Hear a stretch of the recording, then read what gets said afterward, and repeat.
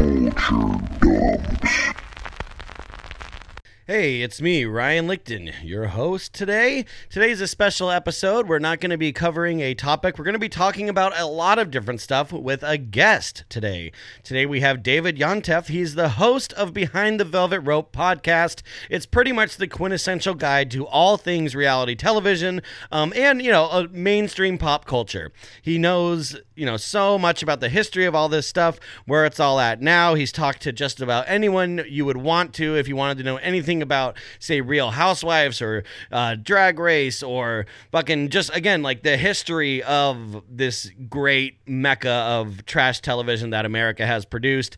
So we're going to talk to him today, and a lot of good stuff here, so I hope you enjoy it. This is our interview with David from Behind the Velvet Rope podcast. So thanks for coming on Culture Dumps. Well, thank you for having me, first of all. It's an honor to be here. yeah, on the show with a toilet as their logo. It's what everyone aspires to. You gotta love that, right? So, again, I can't stress enough just the bulk of the guests that you've had. It really lends, kind of credence to the fact that, like, I really do see you as this historian of reality TV and kind of someone with their pulse on their television set. So, I love it. Where does reality TV come from, in your opinion? Like, what are the humble roots, and where is it now? Because to me, it kind of starts with like Cops, America's Funniest Home Videos, and then grew into Anna Nicole, and now we have everything else. So, like, excuse me. Well, so that's a good point. I mean, what year was Cops? Because to me, it really is the real world New York. I mean, shockingly, I have a guest on today, Eric Nies from The Real World New York. So I build this as like, this was it. I mean, could Cops have been before that? Maybe, but I don't think so. Yeah, Cops was like, mid 80s, but okay. It's, obviously different format. Real World, yeah, you're totally right. That is kind of how we know it. The throwing everyone in a house kind of deal. Now, was Real World New York, was that the very first one that they ever did? That was the first one that they ever did in 92. So they really had nothing to compare it to. Like, the people didn't know what they were doing, and I say this just because I literally just talked to Andre and Eric because they just did like Real World Homecoming. They brought it back to MTV, but I don't know what you would have compared it to at that point. To me, that is the true beginning, the first show, the first scene. There was nothing to compare it to. And if you even talk to like Eric and Andre, they'll say like, because I asked the questions, like I'm going to break that forth while I'm like, did producers, like this was great, but like, did people really know what they were doing? Like, did Bunham Murray have a plan? Did MTV have a plan? Did the producers have a plan? And like, yeah, a general plan, but not really. Like, if you watch The Real World, there were no confessionals. They literally were like and they just looked at the camera while everyone was around. So that to me is truly the beginning. That's what I cite as the first reality TV, is The Real World season 1, New York City. Yeah, and I have to agree with you. And it's interesting about the confessionals too, because I feel like once that started coming in, that's really where you start seeing the tampering of the situation from the producers, where it's like, get us to spill some dirt. You're in a room by yourself, even though this is going to be on TV. So you can kind of start seeing the format like become its own through that. Shift a little bit, yeah. So that to me is the beginning. And like there were movies at the time, like that was like Madonna's Truth or Dare was right around there, like a little bit after. But for TV, to me, it's The Real World. And so, no one from The Real World, I mean, every cast of that show, there's always going to be one that sticks out. Like in my head, I'm thinking of like Puck, whatever season he was on, or like Tech from Hawaii or whatever. There's different people that stand out, but there's not really like icons. Like, where does like the famous for being famous thing kind of start, like in your opinion? Right. And like Eric, to me, from The Real World, the first one stands out because he's the only one that really got a job after. Like, he was on the grind with like Downtown Julie Brown. Now, mind you, and this is all covered on today's show, this is not like a shameless plug. It just happened to be today. Mind you, no, then, you're here to shamelessly plug. We want that. That's what I love. I mean, he had his own issues with fame and like, so he also like stepped away. But right, like to me, like the famous for being famous, I mean, my mind goes to The Simple Life with Paris and Nicole. Now, I don't know, like, if there was something before that, but to me, that, like, changed the game in the sense that it was, like, scripted. And it's kind of around the time of The Hills, too, like, right before that. So, like, The Hills and Spidey and, like, The Simple Life, that's where my mind goes to for like famous for being famous. Yeah, I mean, and Paris Hilton, she claims to have invented the selfie, you know what I mean? So she really kind of has the monopoly on being famous for just being, you know. Kind and, of. still to this day, you know. But I feel like, you know, whenever I watch documentaries about this stuff, they always reference like, you know, E! Channel and you know, a lot of the stuff going on there, most notably the Anna Nicole show, which we're going to be doing a whole like 5-parter on our show once we're ready to tackle that. But then you also have, you know, like the Osbournes, right? Where it's like Ozzy Osbourne and Sharon, obviously huge people, but then the kids became stars, you know, out of nowhere. And that kind of starts this iconography of just like, you're on reality TV, so you're famous, you know? Were you an Anna Nicole fan at all? Yeah, I mean, it's funny. Like, I've been dabbling in Bobby Trendy lately and trying to circle around him to get, you know, I have these ideas for guests and I'm like, so I'm circling around Bobby Trendy these days. We'll see if it really happens. But right, like E! And like they started with like E! True Hollywood Story. And so all of that. Yeah. So the Anna Nicole show was great. Yeah. And, you know, the guy that produced that, Marcus Fox, he really kind of like takes a lot of credit where it's like, we were the first people just to like turn on the camera and follow someone around that was famous, you know. And now I feel like that formula is so perfectly like narrowed down and crafted. Like the Kardashians, for instance, is what I think is like you know, that's another E! product, but I feel like that they took that mold, the Osbournes, the Anna Nicole, and at its highest form, it's the Kardashians. Yeah. It's at its highest form. I mean, I would still watch it if it wasn't going off the air. I'd be in for another 15 years. But yes, the budgets are huge, and it's, you know, it's like the Osbournes and the other stuff where there's situational setups, but it's at its highest form. Yes. I mean, it's done well. Do you have a favorite, do you have a favorite Kardashian? Just out of the bunch? My favorite Kardashian is Lord Disick. I think Scott Disick is everything, and Chloe Money would be a very close second. That's where I go. You know, I completely fucking agree with you, and Disick gets shit on a lot. He's amazing. And, you know, whether it's deserved or not, whatever. That's not why I'm watching the show. You know, it's also funny, like, how people's personal lives on reality TV can, like people are like, oh, man, I didn't know they were so shitty, but meanwhile, they're on a show that's filming their life. So the fact that like they have almost 2 real lives that they're living, like, but one is kind of fake, but it's presented as real. I mean, that's the thing. Like, it's work. I mean, like, you're going to work. Like, I spoke to someone from Vanderpump Rules yesterday. It's not out yet. It's coming up. I hate revealing guests before they come up. And, you know, this person was like, you know, like, it's going to work. But right, like, you're not really seeing Scott's relationship with Amelia Gray on the Kardashians, but you know it's there. So it is reality TV has become just something different. I kind of relate it to like pro wrestling, where, you know, like in like the early 90s, they had to like legally change like the fact that they're not actual sports. So they call it sports entertainment being the key word. With reality TV, the key word is TV. Yeah, and it's weird. It's like that because, you know, we all watch. I mean, especially with something like the Kardashians, like they're in the news every day. And Bravo stuff too, but like the stuff that you're watching on the Kardashians, like you know what happened. It's a year ago. It's being shown a year later, and yet you just watch. You don't act like you know that Kim and Kanye are getting divorced now. Like you just don't care. Like you just can't get enough. So it's really it's interesting because like we know what happened. Like why are we watching this unravel when we know it's just we can't turn away. Well, and that brings me to like celebrity news, because sometimes I feel like, like, you know, when I just watched all of the Kardashians last year in like I mean, that's a chore, like to bang all that out in 1 year. But it's such a good thing to watch. Well, first of all, it was COVID, so you chose a good year. Yeah. Oh, yeah. No, I could have never done that if I had to like do stuff. You know what I mean? Like 100%. But I feel like TMZ acts as like the previews for the reality shows. It's like you get to see what happened, and then you're like, oh, I can't wait to see that episode. So real life is almost the teaser for the fake stuff you're going to see on TV. Totally. And same with like Instagram. Like I say that all the time. Like, you know, well, at least like with the housewives and stuff, like it's at least 50% on Instagram. Like you're watching the show, but then there's these feuds that are not on the TV. People are reporting on things that are not on TV. They're reporting on what happened on Twitter last week or Twitter last night. So like social media and everything else has now become like 50% of the storyline that season, even though it's never on the TV. And then it's talked about like at reunions, like breaking the fourth wall. They're like, well, you said this on Twitter and here's the proof. And it's weird. Like there's no talking about the show. The real fights are now on social media. Yeah, and I feel like that's kind of like spawned the rise of like the empire that is TMZ now. And I know you've had Perez Hilton on your show a few times, like, and who is kind of a pioneer of this, like, you know, like internet tabloid kind of a deal.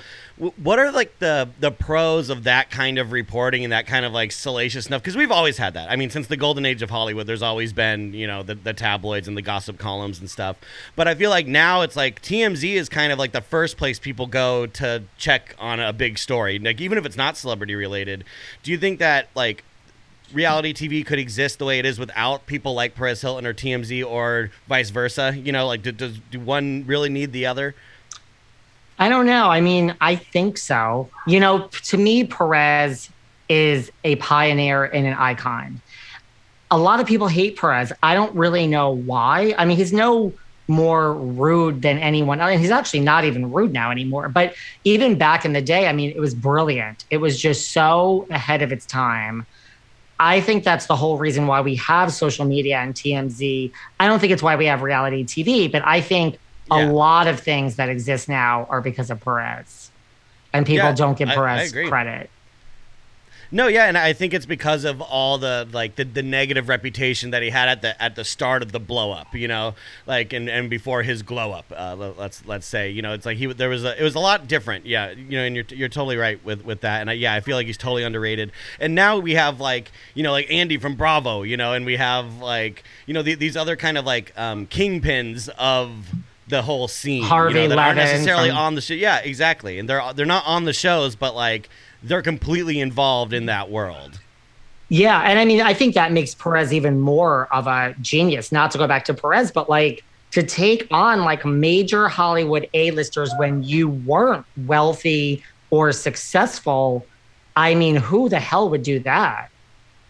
Like that takes a lot of just like, I'm going to go and draw a dick on Jennifer Aniston's face every day for the next year. I mean, most people would be considered insane, like if they did that or just blocked or just shunned away. So like I mean, yes, and he was ahead of his time, but like timing is a lot of it. I mean, Perez is a genius, but I mean, I think you need all this just to feed into the machine. Yeah, and you know, speaking of the machine, now you've had people from just about every season of Real Housewives, all the different cities, you know, some multiple times. To the uninitiated, what are the biggest differences between the seasons? Like, for instance, what is the biggest difference between Orange County versus Beverly Hills or New York versus New Jersey, what have you? Well, I mean, there's so many. Loaded question. I mean, there's so many differences. You know, I feel like each show really does, in a way, capture the essence of that city. You know, like Beverly Hills. Well, New York now is mostly, I think it's all single women. So that's very representative of New York. And they are out and drinking and having their martinis at the Regency. And like, that's how most people live in New York. You're out having a drink at 6 p.m., standing at a bar. Right. Pre-COVID, now maybe a little bit back. But so like that's kind of how that show is. Even though it started more as Housewives, it's a bunch of single women. You know, Beverly Hills is really like lifestyles of the rich and famous. Yeah, if you scratch the surface, a lot of these housewives don't really have money, but it still is about, you know, the big houses and the most over the top and the most glamorous. You know, then you take Dallas. It's kind of what you would expect in Dallas, like a bunch of, or even the OC, it's a bunch of conservative, even they don't really get into politics, you know, women with blonde hair, mostly just running around and, you know, praying to Jesus and drinking their Jesus juice, the wine. And, you know, so it's like each city kind of has its feel. I mean, they're all kind of representative within you know, within the reality TV world. Like, I don't think they're all really cast so well. I don't think they're all really so real. And I think there's much better representations just in like certain casting choices. They could probably do better in each city, but each city really kind of stays true to what it's about. Like Atlanta, you know, it's a predominantly black cast. It's an all black cast. Well, like that's Atlanta. There's a lot of Atlanta, you know, so I feel like they do a pretty good job of like representing their city per se. And what was the newest one? Or not even the newest one, but there was Salt some Lake. hubbub about Salt Lake City. about the what was it, the polygamist one, or what's going on with that? Well, it's pure brilliance. There's never been, I mean, I think because it started from the beginning, they started with like a racially diverse cast, so they don't have to deal with that later on, because they've had to like purposely deal with that in a lot of the shows and course correct that.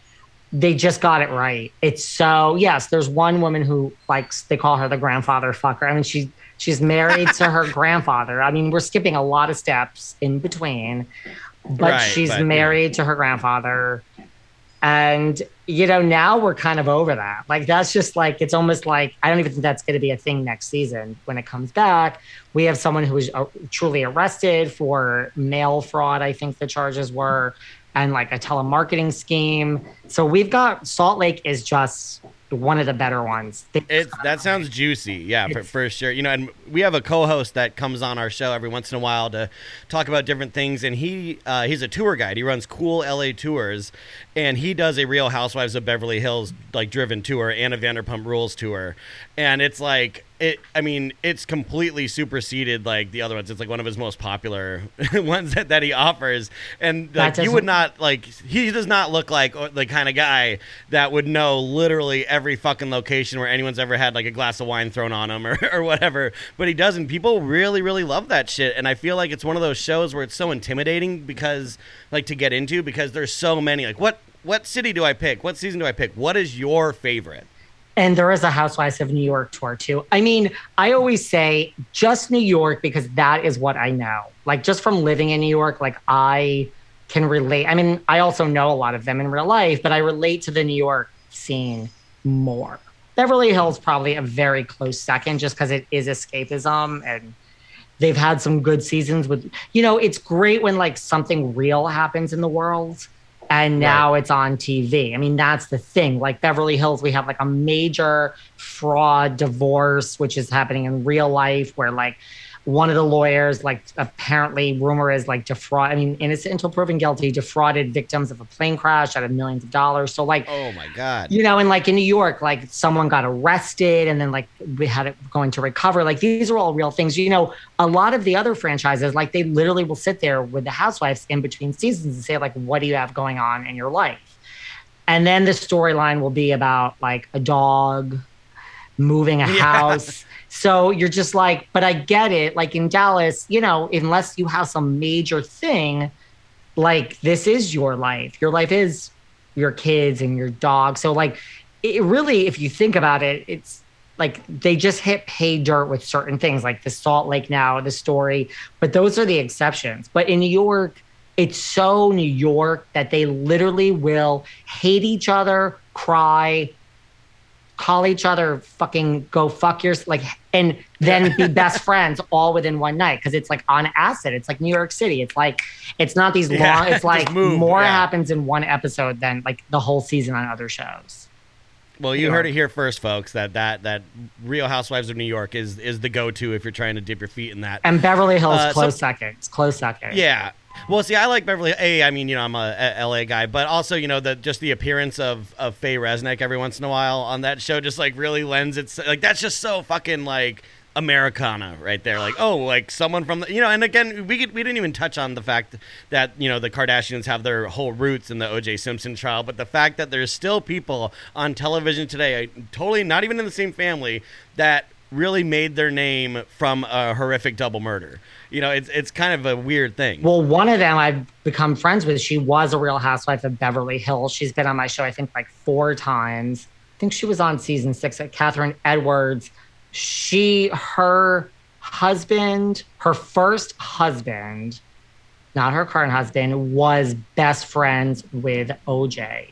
So I think part of the reason she got the job is she had prior issues with Faye because in Faye's book, she talked about her husband.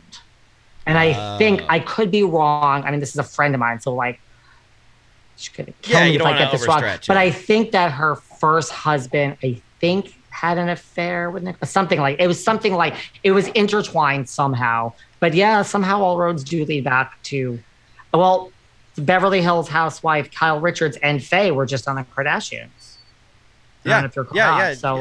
She's popped up. I remember recently seeing the episode of Kardashians where Chris and Faye are out and they go, and it's like the last place that they ate with Nicole, and like it happened to be like that they were doing like this like 25-year anniversary. Here's the menu that we were serving like literally the last time you were here with your friend who was murdered, and they're like, oh shit, like, you know. So it's like this thing that, I mean, in a lot of ways the OJ trial, that's kind of a huge anchor point for reality television as well.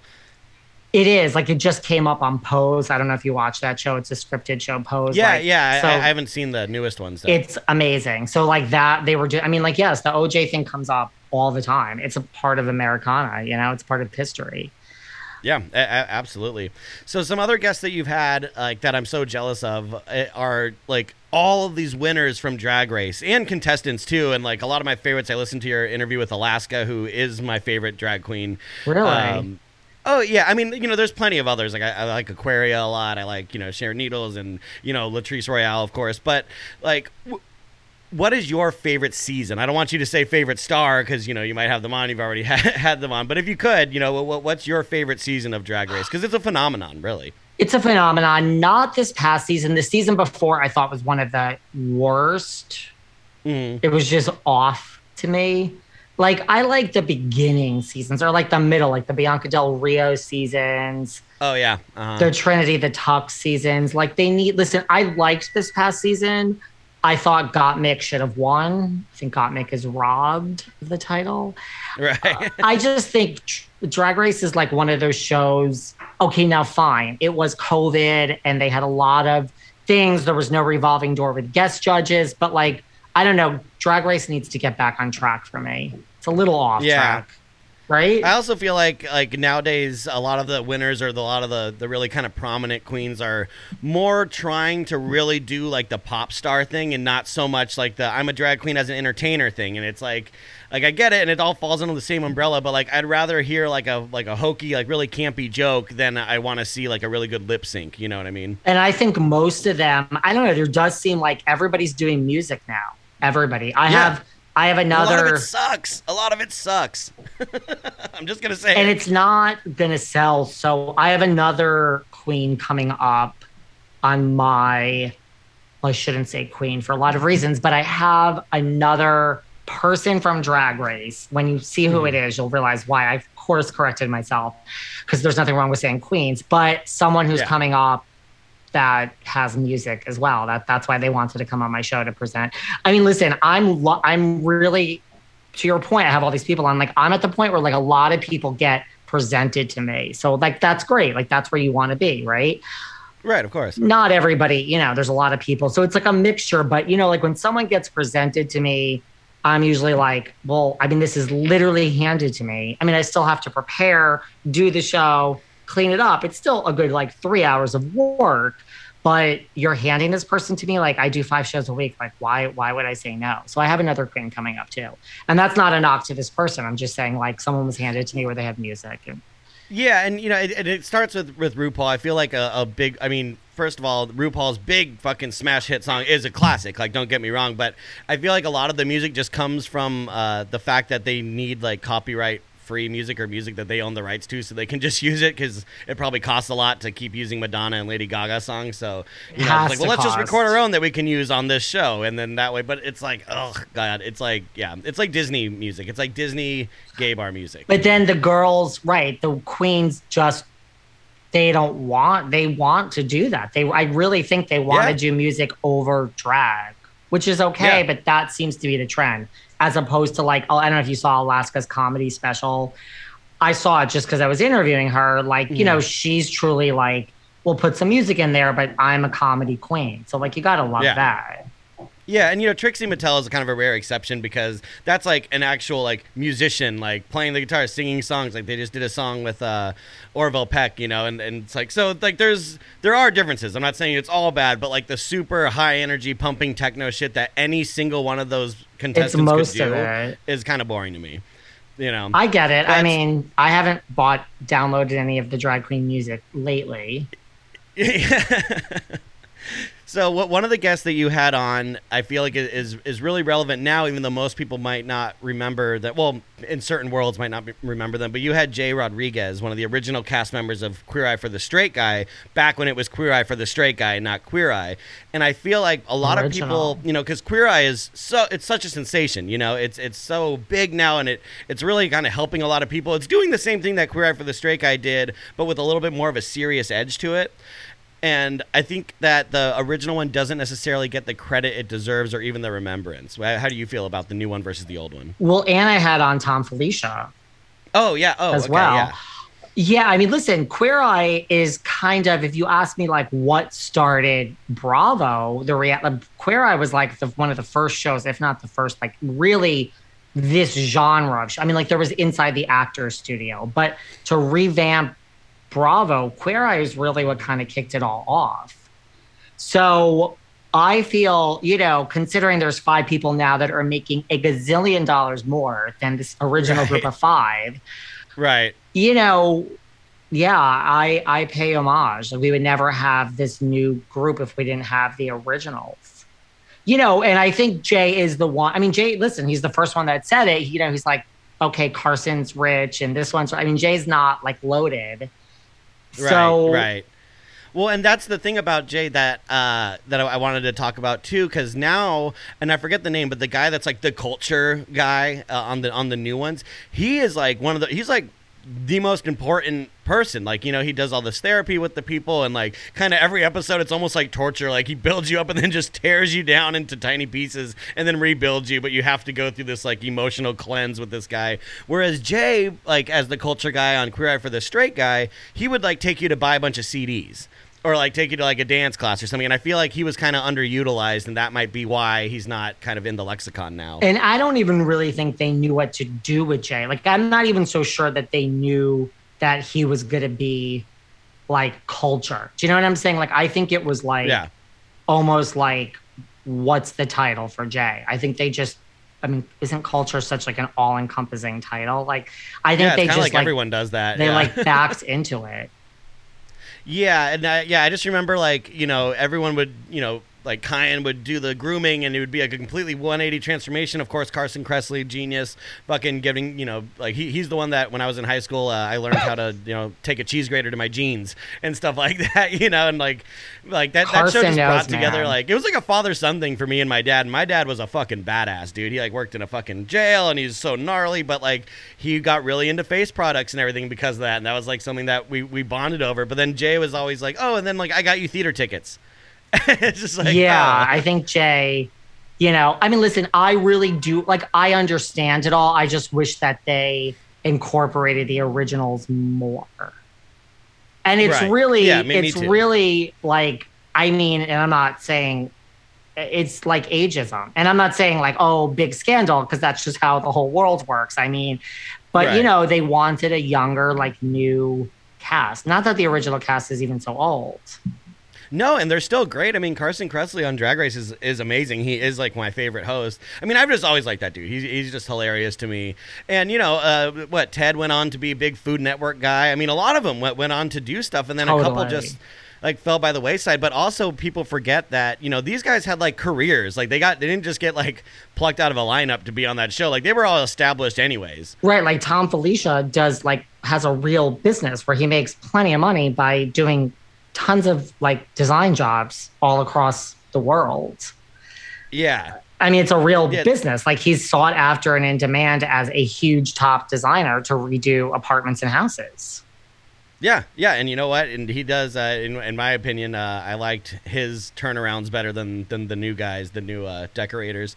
But I'm just a sucker for the older stuff, I guess. I like the originals. Yes. Yeah, and Queer Eye for the Straight Guy, like it implied that there was a taboo. It implied that there was like some kind of social boundaries being torn down, and it did. And it created the whole term metrosexual and like all that stuff, which is now kind of just like, it's so silly. It was silly back then, but it's even sillier to think about that term now, because like, what the hell? Now everyone wears, or should be wearing nicer clothes and taking care of their skin. But like the thought that like doing that was like almost gay, is like a total goof. They've rebranded it. Yeah, 100%. So out of all the guests that you've had on your show, who like are some of your like top? Like if you had to pick like the 3 that you like the most, not even as a person, but just that you feel are the most compelling episodes, which would you choose? See, so that gets so complicated because, like, overall, you could just guess. I mean, I could say, and also my show gets a ton of press, so like I know how to like get a soundbite, and like that's a whole skill. That's not like, oh, look, all the press. No, that's purposeful. Like I know certain questions. So this one kind of hits all the buttons. One is absolutely Janice Dickinson, hands down. Oh my God. Yeah, dude.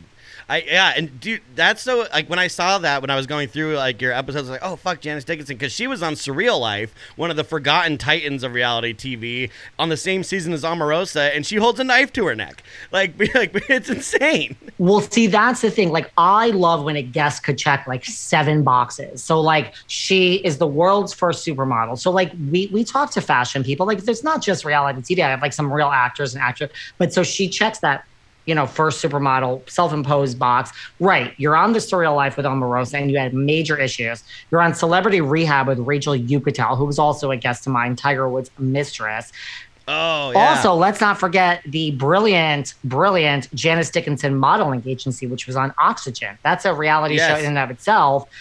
Yeah, I mean, you also sued Bill Cosby and got a ton of money. So, like, and Janice also doesn't give a fuck. She will say whatever comes out of her mouth. And she was on America's Next Top Model as the Simon Cowell judge, and she hates Tyra, or she doesn't like. So it's like, I'm like, this literally checks 17,000 boxes.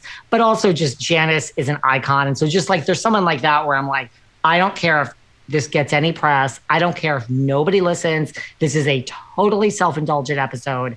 I would pay money to talk to you. So this is great. It happened to get a lot of stuff. So Janice is like at the top of the list. I think for housewives, like Countess Luann, she's just an icon in the housewives world. And she's just also like, I know her personally. We had a touching moment at the end, like breaking the fourth wall, just like she loves me and I love her. Those are a couple. I'm trying to think. I mean, recently unless someone else comes forward, I am Tawny Kitane's last interview ever. Rest in peace. Yeah, she was also on Surreal Life, season 6, I believe. She was, and she was like, oh God, don't, those words, get them out of your mouth. She had a very bad experience. But she was also the girl on the Whitesnake video. We just bonded. Right. And like, now that it's her last interview ever, like, I'm just like, first of all, we totally kept in touch. We were texting. I mean, this all happened like within 2 weeks. So like something like that now, well, I'm going to always remember that just because like she was a wonderful, wonderful person. I'm trying to think who else really stands out for me. Those are 3.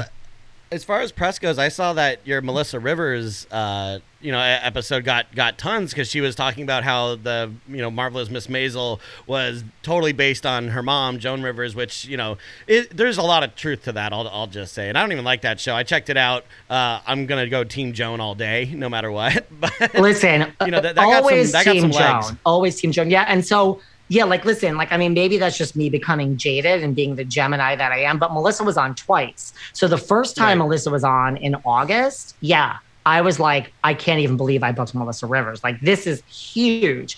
And then this time, not that she's not wonderful, but I'm just like, okay, like, it's great. It's amazing she's coming back. Yeah. I guess that's good and bad at the same time, but I'm just getting used to certain things. But yeah, like, I loved Joan Rivers, And the first time she was on too, it went all over the world because I asked her, like, which I knew. I'm like, doesn't matter how you answer this. I said, like, what would Joan think of this? Like, what would Joan Rivers, fashion police, who are you wearing, think of wearing a mask every day in this world? Oh, please tell me. Covering up all the work that you've paid so much for. Well, that's what she said. That was her answer. It went all over the world. She's like, are you kidding me? My mother would love it. It would hide all the surgery. And I'm like, that makes sense. Yeah, and they were on Celebrity Wife Swap. They switched with the Palin sisters, which is a very special episode there. And like, I've never cared about The Apprentice more than when Joan Rivers was on. That was like when her and Annie Duke were like and like looking back, you're like, of course, for optics, would anyone have won this but Joan Rivers? Like, in the end, I'm not saying it was rigged because she deserved to win, but like, I really was like, I will throw myself through this TV if Joan Rivers doesn't win The Celebrity Apprentice. Well, and sometimes with those competition shows, there's always like, there's every once in a while you get a celebrity on there that is like a businesswoman and has like created an empire like unto themselves and like would literally in real life smoke the competition. So it's like, it's just fucking obvious. It's like, oh, you had someone like essentially with a better career PR wise, like stability wise than the host of the show himself, you know? Well, the greatest thing too was like, I love that like Joan is true. I've met her many times. She is the nicest human being in the world. But I love that, like, when you got into that boardroom, she was like, I'm not the one you're going to push around. Like, Joan was hardcore, which is how you should be. She was like, I mean, I'm nice, but like, I mean, no, I'm here to win this thing. And like, then just the fact that like Melissa was on it and people were going after her dog, like, it was just on so many levels. Like, I think that's the best Celebrity Apprentice that has ever existed. Well, it's definitely better than the Andrew Dice Clay, Tom Green season.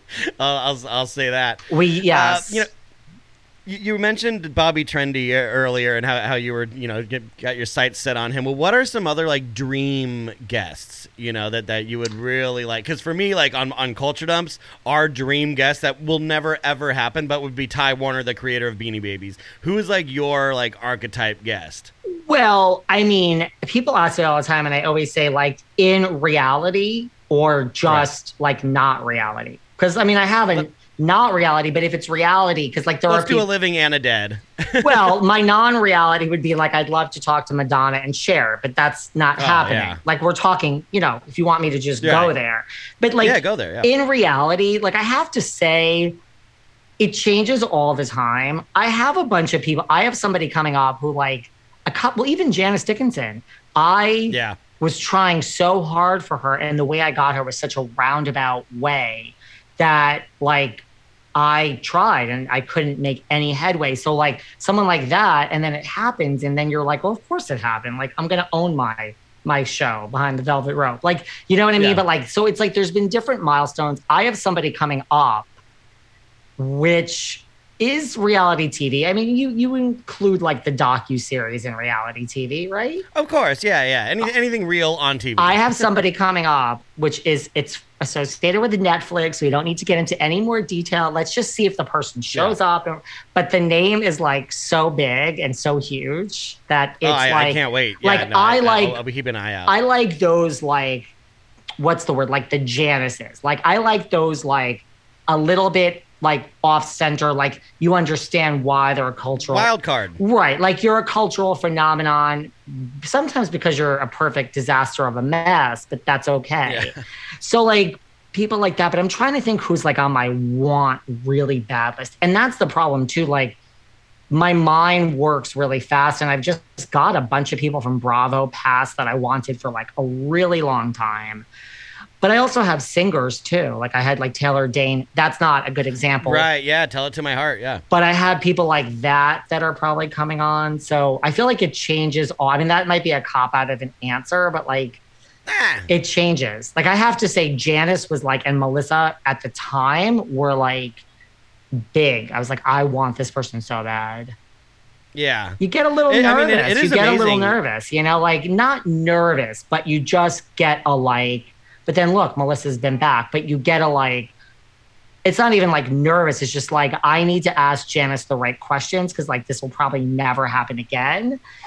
And like, I want to do a good show. And like, I also want to get press. So it's like, there's three, it's like more like, I truly have this question that I have to slip in. Me, David, like forget about the camera.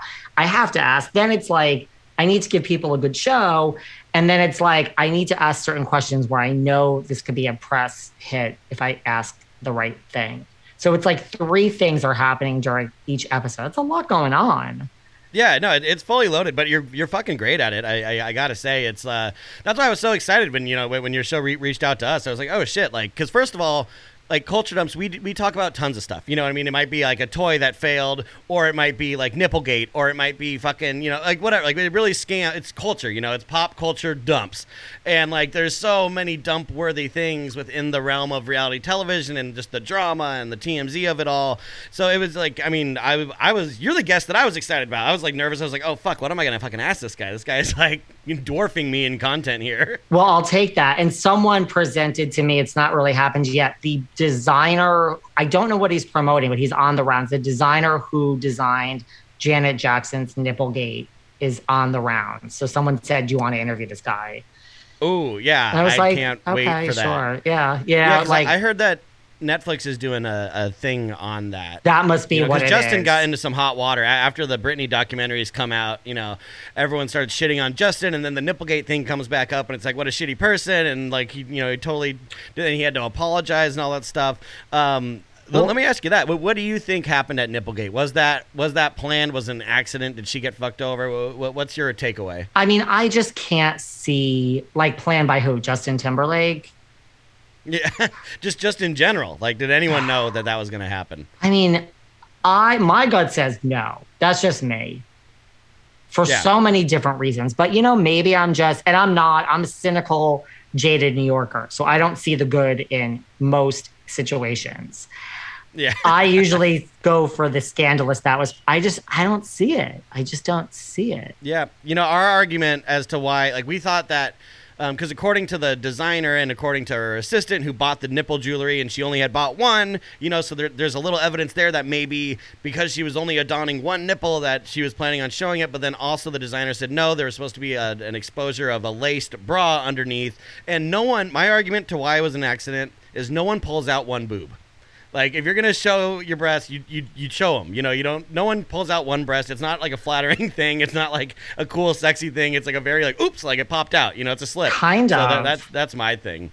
I mean, I could be wrong, but I just don't see it. Like, yeah, those are a lot of risks and so many things that could go wrong. Yeah, a lot of FCC fines too that happened. It was a lot bigger of a deal than a lot of people think. So before we wind it down here, in California right now we're going through a big recall, of the governor, and of course, star of the Kardashians, Caitlyn Jenner has thrown her hat into the ring. Any thoughts on stars running for office? Caitlyn Jenner specifically running for office, and just that whole thing. Well, I had Sophia Hutchins on my show, Caitlyn's friend. Yeah. How would you describe their relationship, by the way, as someone that now is like, well, what's going on there? Is she like a mentor to her? Or what's that's the thing. I mean, I think that's why people like listening to my show 5 days a week. Because I mean, people that give feedback, and if you look at comments online, everyone says it's like listening to two friends talk. That's my style. And so I plan all my questions. Like, I like the producing part of my podcast, but that's the thing with Sophia. Like, yes. And I get it. Like, you're here to promote your Sun product. Of course, like, you're not here for your health. So we're going to have that. Yeah. That's going to be 10 minutes, and we're going to but like, let's just cut through all this shit. Like, what the fuck is your relationship? I mean, and okay, exactly. You get there, and this is how I describe my show. Like, the first 20 minutes and the last 20 minutes, the person is probably enjoying themselves. In the middle 20 minutes, they're probably just like, fuck. Right. And so I'm always expecting someone to hang up. But my style is like a little Perez. It's Perez and Wendy Williams mixed together. So I mean, it's on brand. I asked her, Sophia, and I was thrilled. She's like another one. I was thrilled to have her because, like, you are living with Caitlyn. Like, this is as the second best thing to having Caitlyn. I mean, unless you're going to have one of the Kardashians. She says they're just friends. And she said, she likes men. So they're not dating. Caitlyn's not her type. She's like, I like men. I do not like women. So right there, she says, like, I keep my door locked at night. Like, we're just friends. It's terrifying. It sounds scary when she says it like that. But which also, it paints such a sad picture of Caitlyn living up in Malibu in the hills with, like, nobody around. It's very, like, and I want to tread lightly here, but when Bruce transitioned in, to Caitlyn, and they did the whole, Much Ado About Bruce episode of Kardashians, and the girls would talk about, waking up in the middle of the night to get a glass of water, and he's traipsing around the house in a dress and stuff, and, like, while I understand that there's so many complicated, emotions and feelings going into that, it's kind of like a scary thing. Like, and then, like, to move himself out so secluded into this house way up on the hill where he could do all of the stuff that she wanted to do and stuff. It kind of lends itself to a very kind of Grey Gardens-y, like, but super posh thing. Yeah, and I believe Caitlyn. I mean, I believe Sophia. Like, there's nothing going on, and she wasn't talking bad about her. It's just, but my thing is, like, I understand that you guys are friends, so they're just friends. And even one night on Instagram Live, just random. I don't know, like 4 months ago, totally have nothing to do with my podcast. Like they were doing an Instagram Live and Caitlyn was clearly trying. I mean, it was obvious what was going on. You know, Sophia had like a sale of like the product. The product's actually really good. Like it's like a nice high-end sunscreen, which I hate sunscreen. But, you know, Caitlyn didn't really understand the like Instagram Live. Like she was trying to help Sophia sell it, which no shade in that. So like they're really friends, like they try to help each other out. But to me, and I didn't ask this, but to me, it's more like I'm amazed with people like that. Like, so this is your life now. And I'm not saying Sophia came from nothing, but like, how did you do this? Like, I want that. Yeah. Like, I want to know. And I'm not saying this is no shade. It's like, how did you move into this mansion in Malibu at the top of the hill? And listen, I don't know. I don't know what's going on. She has her own business, but I'm just, maybe you don't pay anything. And so like, how did this happen? Like, yeah. I'd like a friend like that. That's all. It's actually mad. It's actually mad respect. So I just like, I'm just so intrigued by like people's situations, which are now their norm. And I'm not even saying there's anything shady going on, but like, how did you get this great setup? Like, it's not a bad setup. That's what fascinates me. It's fascinating. For sure. So that's why to me, Sophia like fascinates me. Yeah, no, definitely. And again, she has a real company. She's really smart. Like, there's no shade. It's just more like you still have this. Like, you're still like having a dinner with like Kim and like North and Kanye and like, what is going on here, girl? Like, yeah, now Caitlyn's running for fucking governor, so like you're gonna be around that and that whole fucking world, and like running as a Republican too. So it's like, I mean, California is a great state for all of these reasons. I don't mind. I'm not saying that I don't mind vote for people. Caitlyn, but I don't crazy. mind people running, and like, I don't know. I don't hate Caitlyn the way people don't like her. I don't either. I have an affinity for Caitlyn. I just do. I don't know why. Yeah, I get a kick out of her for sure. I mean, you know, I don't really lend myself to like, well, what are they really like, and what do they really think about this, that, and this? Like, I don't give a shit. Like, really, you know what I mean? It's like I'll take that to the booth, like when I vote, you know, if I need to. Like, I don't need to get into that. I can just enjoy what's happening on the screen. Well, I don't know why most people can't, but I'm the same way. You just separate it, and also, I mean, you have to feel somewhat bad for Caitlyn. Like, and okay, here's the other thing. I think Caitlyn is now really authentic. So like if Caitlyn's running on like whatever Republican or whatever it is, like Caitlyn is authentically herself. Like the stuff that she says, I have nothing against it.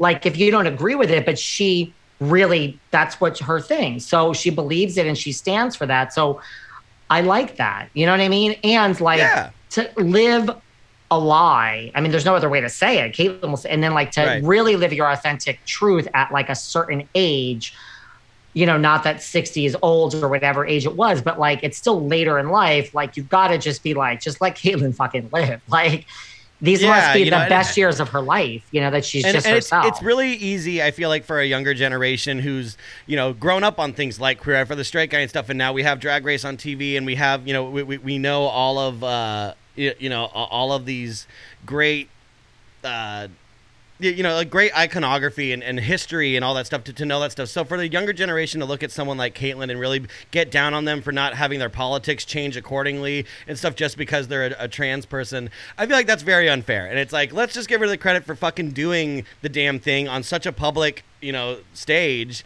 And that should be good enough. And it is almost stereotypical. Like you're almost like doing what you don't want someone to do. Like, you know, I'm not Caitlyn, so I can't say this, but in a way, I would assume Caitlyn is like, I'm a woman. Like that should have nothing to do with my politics. Like I'm, you know what I mean? Like if you're trans, like you are born that. So to Caitlyn is a woman. So it's like, why should everything in my life change just because I'm a woman and not a man? Like, you know, and I'm not absolutely. No, I'm not that's a great trans, point. so I'm not, but I think that makes sense. Like, how could you change your entire belief system because of one thing?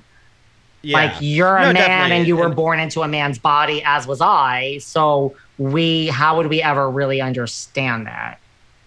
Yeah, no, 100%, and then very well said. So, David, we're coming to the end here. Where can we find your stuff? What's coming out? When is it coming out? Your socials? Hit me with all that. And so that's the thing. If I annoyed people through this chat, guess what? If you listen to my podcast 5 days a week, you won't even hear me talk because it's just me interviewing people. You won't have to listen to any of my opinions or thoughts because I really don't have any on my own podcast. It's really just me backing you into a corner. And when you get there, you're going to answer all my questions and I'm going to get the tea for everyone. So yeah, the name of the podcast is Behind the Velvet Rope. It is literally 5 days a week. There is literally a different interview every day, mostly reality TV stars, but it's similar to your show. And like it, I don't know if we would have. It spans. Yeah, it's like sure. Pop culture. Like if the person that came up with Beanie Babies wanted to come on, I probably would talk to them. It's not just, it's models and fashion designers. Like we had Isaac Mizrahi, and it's pop culture. And it's Behind the Velvet Rope. And on Instagram, it's at Behind Velvet Rope. There's no the. So at Behind Velvet Rope. Those are the two best places to find me. Instagram is really me. People are shocked when I respond to them. I'm like, I guess that's flattering. Like, thank you. But listen, if you reach out and you listen to Behind the Velvet Rope podcast and you're DMing me to tell me how great it is, I think I could take a minute to respond. It might take me a week. Say thanks or something. It's like, thank you for listening. So it's like, I don't know, people like the interviews. And we're getting, as we grow, we're getting some big names. So it's real. And we're not slowing down anytime soon. To be honest with you, I'm not even trying. This is not a humble brag. This is more like it keeps me up at night that we actually have too many people that want to come on. I know those are good problems to have, but it's more like I have a bunch of people being like, when is my episode coming out? And I'm just like, I know. Yeah, give it a second. Well, you know what, too? Because like with all of these people that we just mentioned, like I give advice to anyone that does an interview-based podcast, like, don't wait. Like, if Janice Dickinson wants to record tomorrow and so does, Melissa Rivers, you do both the next day because I don't believe it. I don't believe that, like, let's do it in 5 weeks. That timing works better. It's never going to happen. Like, the world changes for these people within, like, 2 weeks. So when someone says yes, I'm just like, I'll figure out when your show is coming out and what's outdated and how to make it relevant. We'll figure that out after you're actually on the loop and I have your file saved. I will deal with how to put this out in a relevant manner. And it all works out, but it's just a lot of work. Awesome. Well, thank you so much for coming on Culture Dumps, David. We'll be sure to get this sent over to you when it's all done. I can't wait. We'll keep in touch, huh? Tag me and everything and I'll repost. This was fun. Oh, absolutely. All right, man. Thank you. We'll see you. Bye. Bye-bye. Knowledge that guy is.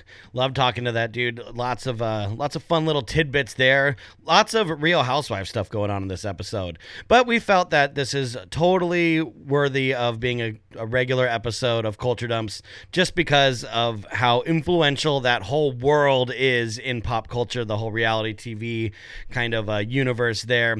So yeah, thank you again, David, for being on the show. If you would like exclusive Culture Dumps and Podcast 99 materials such as research links and bonus episodes, set commentaries, all that stuff, make sure you subscribe to patreon.com/culturedumps. Check us out on Instagram @culturedumps. And if you have a suggestion for a topic on the show, email it on over to culturedumps@gmail.com. I'm Ryan Lichten. Thank you for listening.